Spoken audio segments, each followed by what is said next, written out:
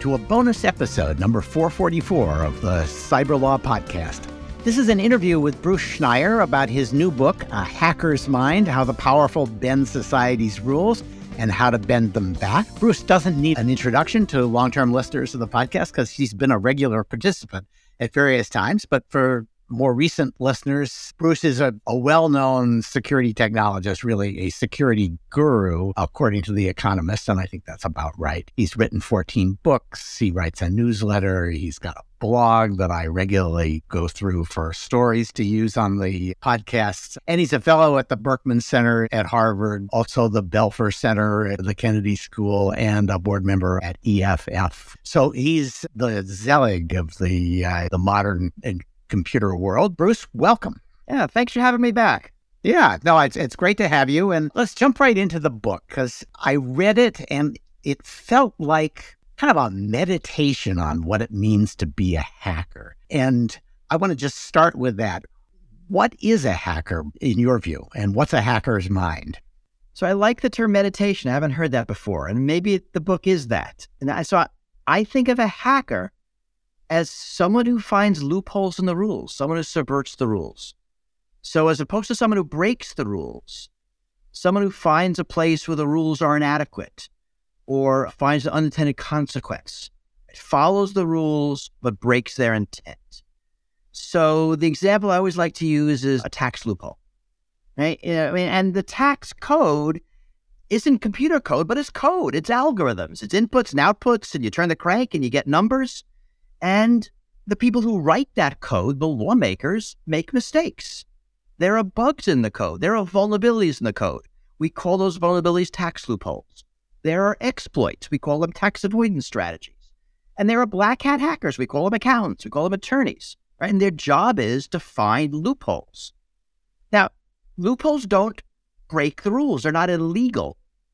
They are at best a gray area, but they are often a mistake, an oversight, something that is legal, even though not intended. Right. So you're subverting not the rules necessarily, but their intent. Yeah, subverting the rules, the intent is always hard to, we can play a lot of semantic games. I really choose not to because I'm not a philosopher. As you're saying, I'm meditating and not philosophizing. So if you break into someone's house, that's not a hack. But if you figure out a way that the door lock will let you in, even though, you don't have authorization, that's more like a hack. Right. And that's tricky because, in fact, that's probably also illegal. It's just you're using subtlety and getting the lock to do what you want, not what presumably the homeowner thought it was going to do. Right. And you as a lawyer know this. There are hierarchies of systems. So that's hacking the door lock, but there's an overarching rule saying, I don't care how you did it. If you broke into my house, that's illegal. So you're hacking the lock, but now we put in place a law that basically says any hack is not allowed. So, and what are some examples of that? You see that in casinos, that there are hacks of various casino games, card counting, and then there are rules. The rule at a casino is we can throw you out for whatever reason we want. Right, and they do it for people who are doing what is perfectly within the rules of blackjack. But counting the cards is not a violation of the rules. It's not illegal. It's just going to get you thrown out and barred forever for life from the casino. Because in a casino, strategy is considered cheating. I get it. Okay, so you've gone to what I thought was most interesting about the book, especially for a podcast called Cyber Law, which is you immediately took a term that we usually associate with people who are dealing with computer code and applied it to what lawyers do to statutory code. And I think you spend much of the book talking about the ways in which lawyers are doing something that could be described as hacking. How well does that analogy work? Yeah, it works mostly. And I don't think of hacking as bad necessarily, right? Because finding loopholes in rules are how we modernize rules. And that, a gray area in the law is something that you as a lawyer might find. You use it. I disagree with you. We go in front of a judge who either decides, that was a good idea or that was a bad idea. So it's how systems evolve. I have a bunch of examples from rules of sports. Sports are codified rules. My favorite example is Formula One racing. 1975, some team shows up on the track with a six-wheeled car. And everyone says, you can't have a six-wheeled car. And they pull out the rule book and say, show me. And it turns out the rules are silent on the number of wheels a car can have. Now, the rulemaking body, I forget their name, they're French, has rewritten the rules. So a few years later, they updated the rules so a car can have no more or no less than, in case you get any ideas, 4 wheels. Right? So the rules were updated so the hack is no longer legal. And systems of laws are the same way. So you might be Uber, and you see some ways to subvert the intent of laws regulating taxis. You're not actually a taxi, you're doing something different. Your attorneys say, you don't have to follow these taxi rules. City says something different. There's a lawsuit, goes in front of a judge who decides. Now, is Uber's hack legal or is it not legal? And, different countries, different jurisdictions have decided different ways in that. But here is a way, a pretty archaic, moribund system of municipal taxis is being modernized for the 21st century internet era. And we might not like what Uber is doing, or we might like what Uber is doing, but they're definitely hacking. What's interesting here is that sometimes there's a very clear and pretty responsive decider of what the intent was. If you hack Microsoft code, Microsoft will decide whether that's a good thing or a bad thing, and they will either patch or they won't, and they'll do it pretty promptly, and there's no appeal. You don't even get to make oral argument. They just do what they think is right. And very occasionally they will say, we're not going to patch it because it's a feature, and the feature can be misused, and people need to protect themselves against that, but they're not going to protect it with a patch. Same thing with the guys who make the Formula One rules. Whereas it's a lot harder to say what the intent of a law is. Yes, the judge will say that, but other judges could disagree, and we all feel like we can have our own view about that. There's a whole set of people who say you don't ask what the intent is. You ask what the law says, and you follow the law's words, textualism, and don't worry about some evidence, on the floor of Congress about what the intent was. And we can call that the blockchain way of viewing law, right? Doesn't matter what the intent is. If the code says you get all the money, then you get all the money. Sorry, we just wrote it wrong. But he's now poor and you have all the money. It is a lot harder. And like when there's a singular body, a sports authority, the maker of software and operating system, they get to decide what the intent is and whether they should patch the law. If it's a tax loophole, it's a lot harder. Yeah. So it's not only, we could even agree it was a mistake, but now there's a lobbying arm wanting to keep it. There's a constituency who likes it. There are now lawmakers who are saying, my people are telling me that it should stay. And you're right, there isn't a singular intent. Right. Of, what's the intent of the taxi regulations? We kind of sort of know to protect people, to stop from overcharging, right. But we are just making it up, and there could be disagreement, and then now there are political disagreements. There's no constituency in Microsoft saying, keep all of the vulnerabilities so the Russians can break into everybody's computer. Really? You could have Right? fooled me. Those people don't exist. But they are on the floors of Congress. Yes. And, this vulnerability in the tax code, in financial regulations, is something that we like for whatever our political reason is. But yes, that makes it much harder to patch. And it can take years, right, to update the tax code, even if you all agree that it was a mistake. And there's an example I use in my book of it was a mistake. In one of those very large Trump tax bills that had handwritten notes, there's a mistake. Everyone agrees that I think charges military families tax on death benefits. It's like super embarrassing. Nobody wants to do it. Everybody agrees it's a mistake, and I don't think it's been patched yet. Yeah. Because it's really hard. It's not like Patch Tuesday. You get 100 patches on your Windows machine, second Tuesday every month. We just don't do law. Well, actually, sometimes you do. Sometimes there are corrections bills that pass 6 weeks after the original bill. They're just meant to clean up all the typos. But those are so easily abused that they've fallen out of favor. And that's our system. And and some of this book is, how do we create a governance system that is as agile as software governance? Because now we're living in a world where things happen so quickly, and I want to be able to correct a typo in a law in days, in hours. I mean, I want that system to work better. And the fact that it's not, I think, is hurting us in a lot of different ways. But then you have to live in a world in which the laws that apply to you are made with somebody that has the same power over the laws that Microsoft has over its code. I'm not sure there are a lot of people I would put in that position. Do we really want that? No, I get it. I'm not saying this is easy.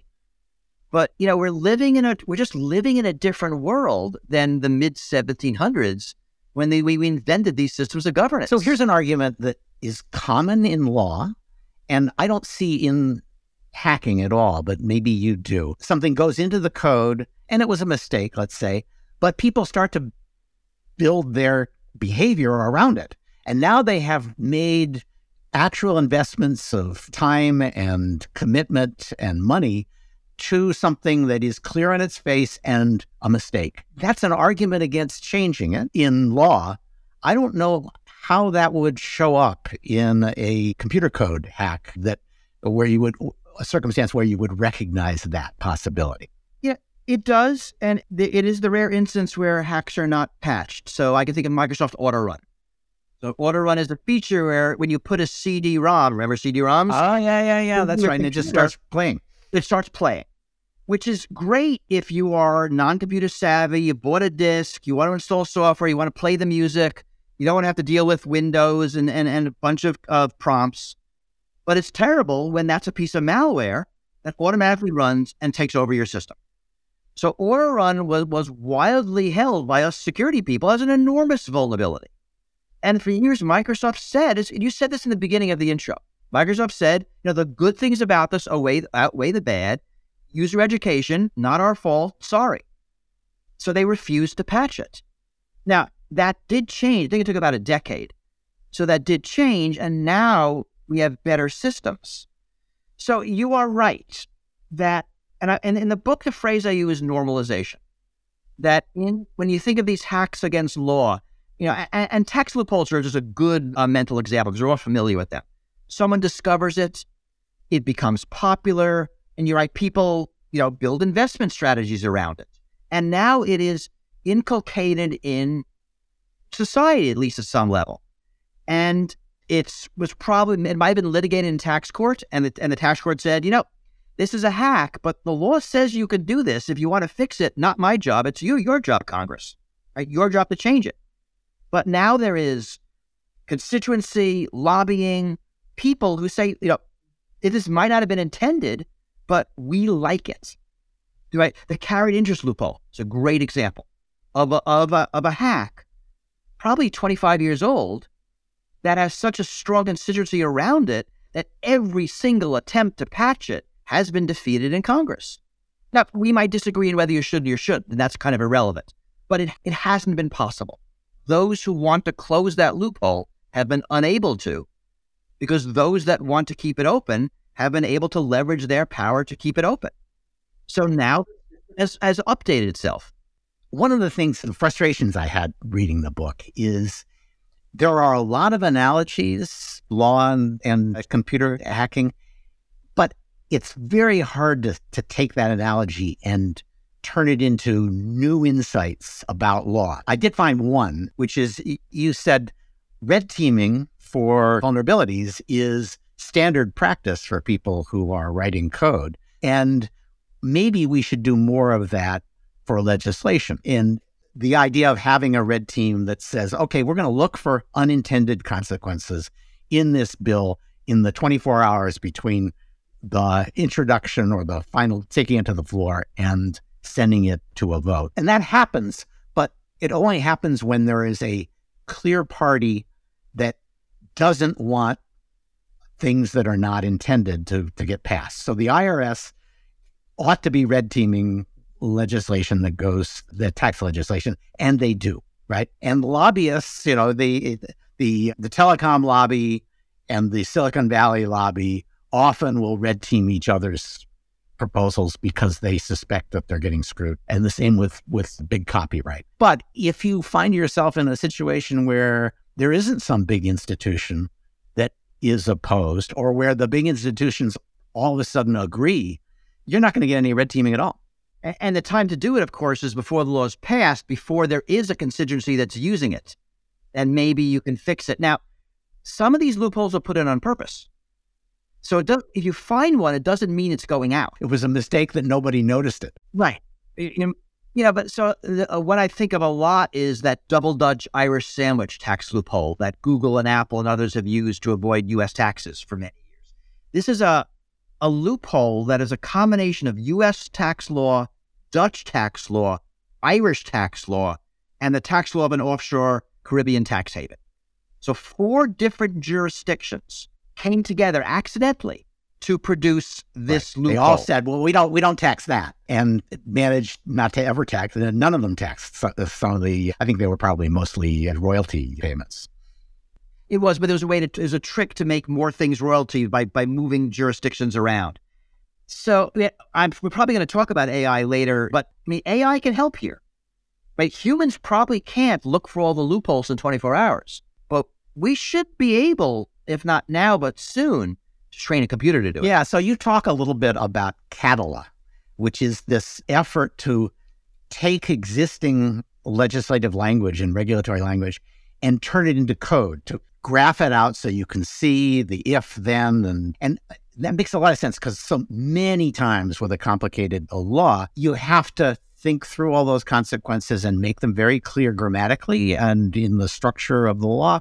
And so people do think about this, but they don't consistently think about it. And Català, if I understand it, is an effort to say, let's actually force the discipline of saying, you've got to graph everything out on legislation. And it's interesting, right?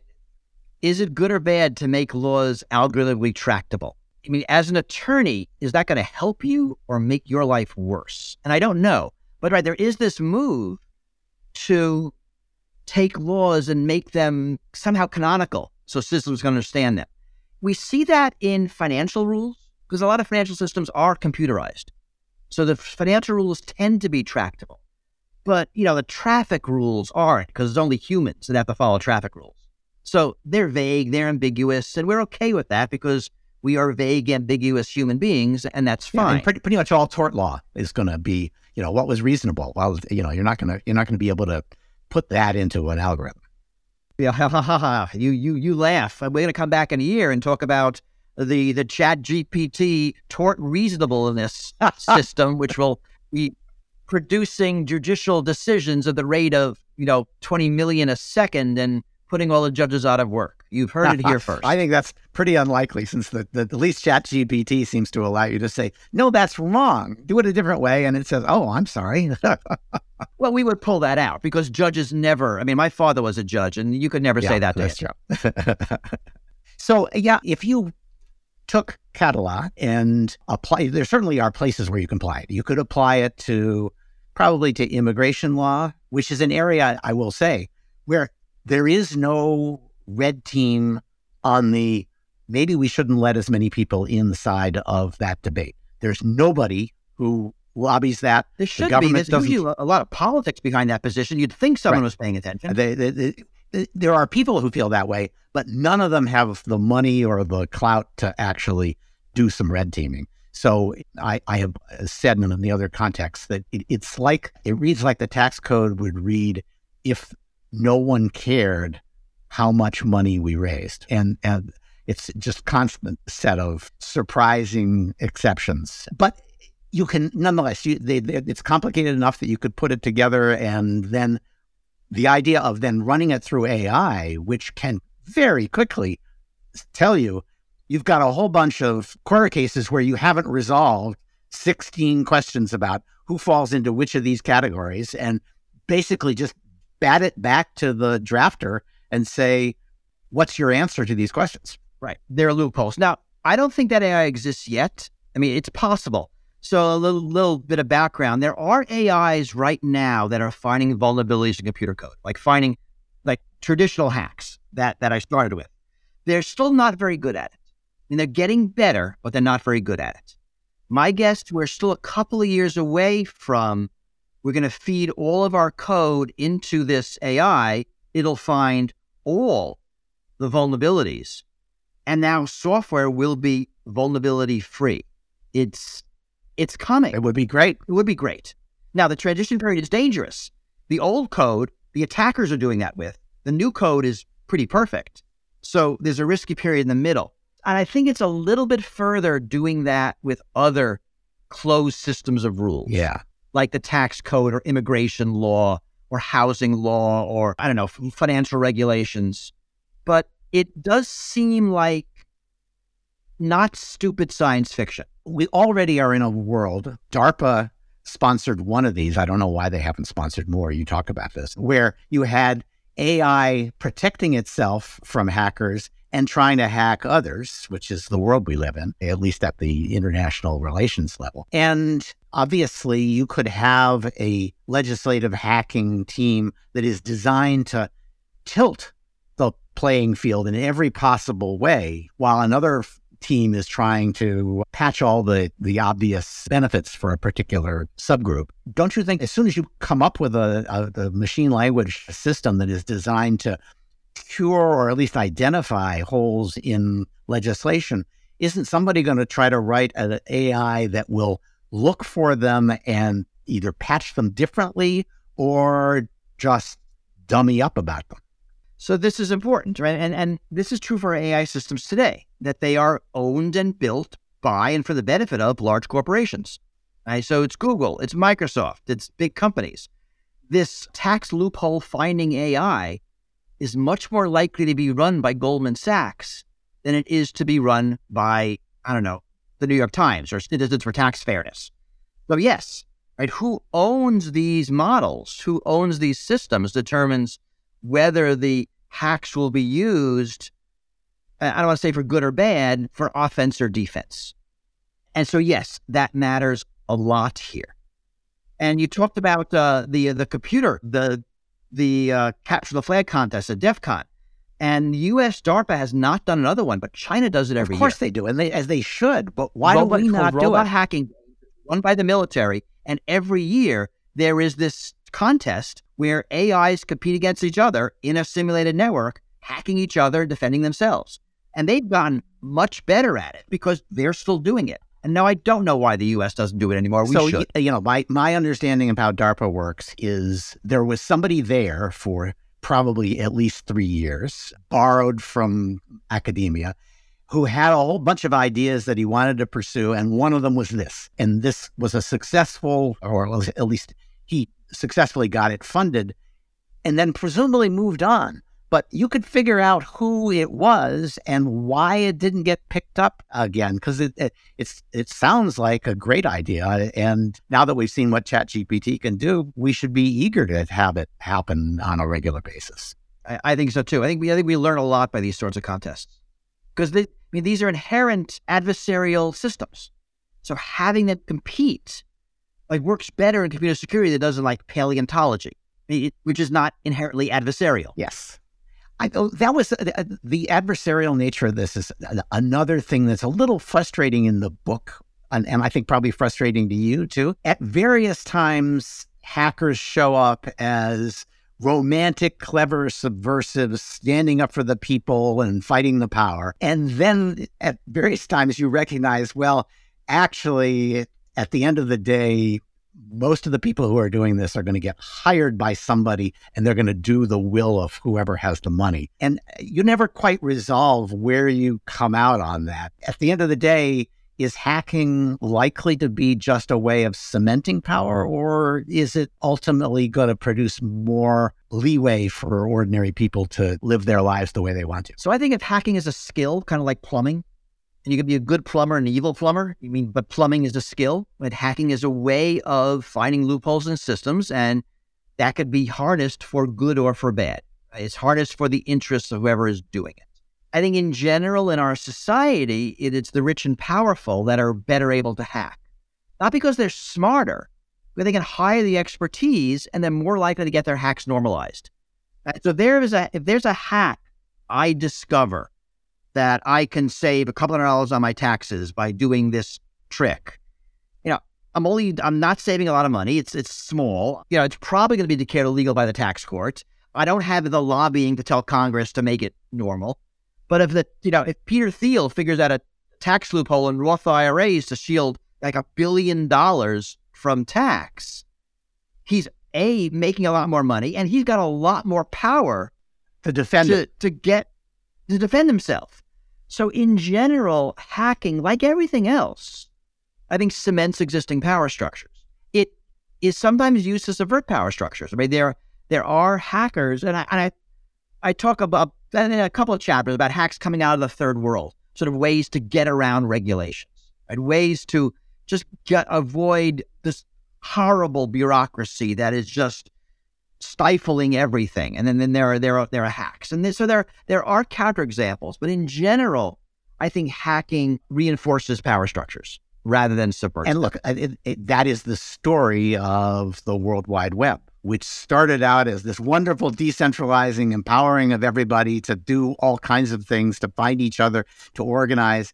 And then gradually, as that inconvenienced a lot of very powerful people, you had centralization, and then people who had control of the centralized, say, social media, were leaned on by other powerful people to do their bidding. And we're living in a world where we kind of have to recognize that computerization has turned out to be better for the powers that be than for the rest of us. Right. And some of it's old powers, like governments, and some of it's new powers, like Facebook. But yes, centralization, power, and a lot of it reinforces. Yep. The hacks that Uber has found has made Uber a very, very big, powerful company. Not profitable. That would be too weird, but powerful. And they are, changing taxi laws. And we might or might not agree on what they're doing is good. It's a very separate conversation. Right. Well, now that they charge as much as the taxis do, it's kind of hard to be enthusiastic about it. It depends where you are. You go to New York now, and Ubers are more expensive than taxis. Okay, so last topic I wanted to cover, because I thought this was, and it's toward the end of your book, is you talk about cognitive hacking, in which, again, people with the power, people who know how to manipulate our cognitive systems, are able to hack people. And you're a little unclear about exactly how that's hacking. I'm stretching my analogy. Yeah, exactly. Here. I can tell you. You're right. It's manipulating people. And probably the closest example is you're getting people to do things that they don't even recognize you're getting them to do. They don't even see that they're being manipulated. The worst catchphrase introduced in the 21st century was dark patterns, which means absolutely nothing. But that's what they're talking about. I know it's a term we use, but it is not a great term. I agree with you. But it's the thing that gets you to click the wrong box when you're moving fast to move to a second. But I mean this more generally. I mean, and this is a stretch, because what's the intent of different cognitive functions? I'm not assuming a designer, all these systems evolved, but our brains do certain things. So these are just ways to get us. So, social media hacking our attention, or fear, which I think is hacked by terrorism. Mm-hmm.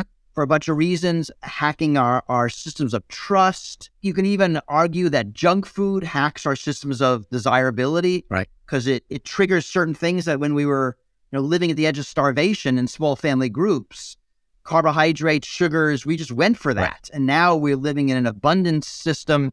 So, extra sweet means you eat too much.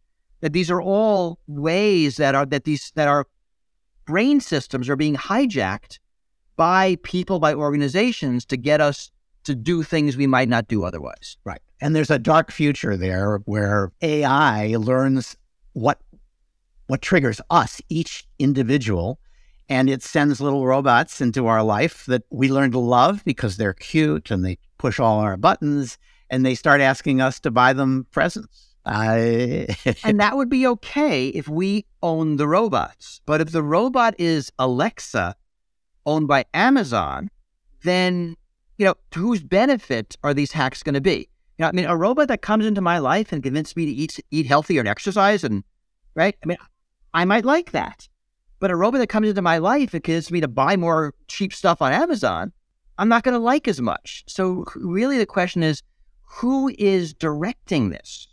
Who's benefiting? Who's it hacking for? So there's something, hacks are overused. They're called life hacks, which are tricks we play on ourselves to live better lives. Yeah, they're fair enough. We can hack ourselves and make ourselves better people. Right. Because, we all think we should eat better, but when we sit down at the menu, the hamburger and fries is what we order. But if we ordered a day in advance, we're more likely to pick healthy things. This happens to be true, right? So a hack might be that I'm going to always order my food the day before for delivery. I'm just making this up, right? And I'm okay with that because I'm doing it to myself willingly and consciously because I know my brain at the moment of hunger can be easily hacked by menu designed to get me to eat unhealthy. All right. Well, as always, you're a fount of challenging and fun, mind-stretching ideas. And I agree with you on this. We're going to see a lot of this. We're going to have to think about it. Thinking about it as hacking is one way to get yourself into the area. And it was a fun book. It's called A Hacker's Mind, which I assume is your mind. How the Powerful Bend Society's Rules and How to Bend Them Back. I think it delivers on how the powerful bend society's rules. It's a little unclear about how we're going to bend them all back, but it's a fun read. Bruce, thanks so much for coming on. This is terrific. Any last thoughts you want to add? This is great. I love the examples. Hacking of religious laws, hacking of sports and games and frequent flyer plans. The most fun was coming up with all the examples from so many parts of society. Thanks again for coming on. For our listeners, if you've got questions or comments, send them to cyberlawpodcast@steptoe.com or leave a review and I'll read it on the air. I want to thank Weissman Sound Design for our music. This has been episode 444, the bonus episode of the Cyber Law Podcast.